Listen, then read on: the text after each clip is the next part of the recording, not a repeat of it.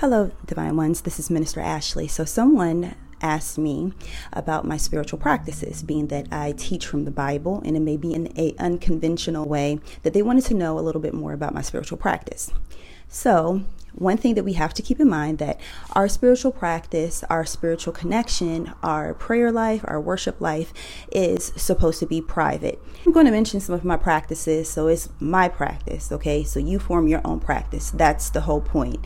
You are to go before the Most High God, the all supreme ruler, and form your own relationship, the art of relating between you and the divine source. Okay, so I'm gonna give some of my practices and the way how you decide to use them, and it's all scriptorial. That is up to you.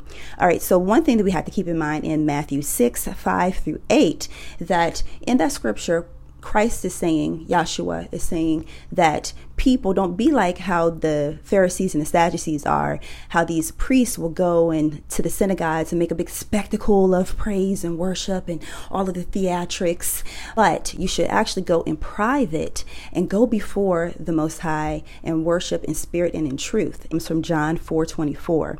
So what is that? What does that exactly mean? That means that you are forming your own relationship.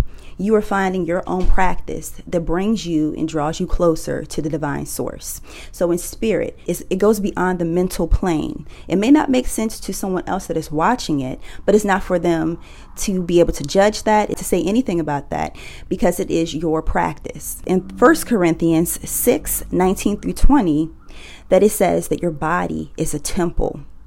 And your body is a temple that houses the Holy Spirit, that houses the Ruach HaKodesh. So everything that you do to your body is a sacred temple. So the way how you would consecrate yourself, or the way you would conduct yourself in a church, in a temple, in a synagogue, is the way how you should conduct yourself throughout your entire life, day in and day out, because really your temple is sacred. So if you're doing anything to desecrate that sacred temple, then in fact and indeed that you are missing the mark, aka what they call sin. We are all sent here with a purpose. Our mission in life should be to find the purpose that God has for us and to live that out. But, however, through different institutions that they have it set up, the people do not even focus on finding their divine purpose. They don't go to God or a divine source and find out what their purpose is in life. They're given a purpose through programming, through archetypes, through relationships. And this is fashioned so therefore people don't tap into their higher power. Because when we find our divine purpose, and as we go about living that out, uncovering it, putting the pieces together, that we are connecting to a higher power, to a higher source, and we're living that out throughout our daily lives, which only gives us more blessings and more insight into the spiritual realms. So some of the practices that I use, and you guys pretty much see this on my page: candles, incense, and offerings. So all of these things are scriptorial. Moses was required to give a daily incense offering.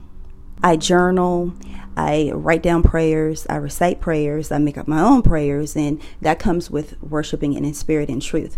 But you can use these different techniques. So the templates that they offer in the Bible, they're just templates, they're examples. So people can have these ideas of these practices, so therefore they can implement it into their personal practice if they so choose to. One thing to be cautious of, not saying that this is or this was this person's intention, but we have to be wise. We have to be discerning.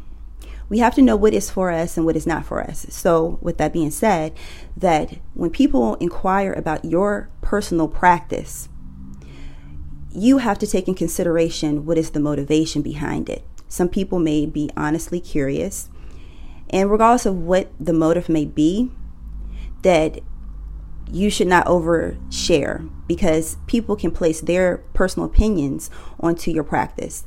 They can try to sway you to move away from the practice that resonates with you. So if people are asking and digging about your personal practice, just keep this in mind, that it is a personal practice. It's a practice and a relationship between you and a higher source. That's why it's important for you to study for yourself. You do not take anybody's word for it. I don't ask you to take my word for it. I'm not trying to convince someone. I'm only offering information for people to be able to decipher what is right for them. I'm just here to give tools, to give insight, And that's what a good teacher should be doing, not offering a solidified answer for another person. I'm not here to convince you. You come to that conclusion yourself.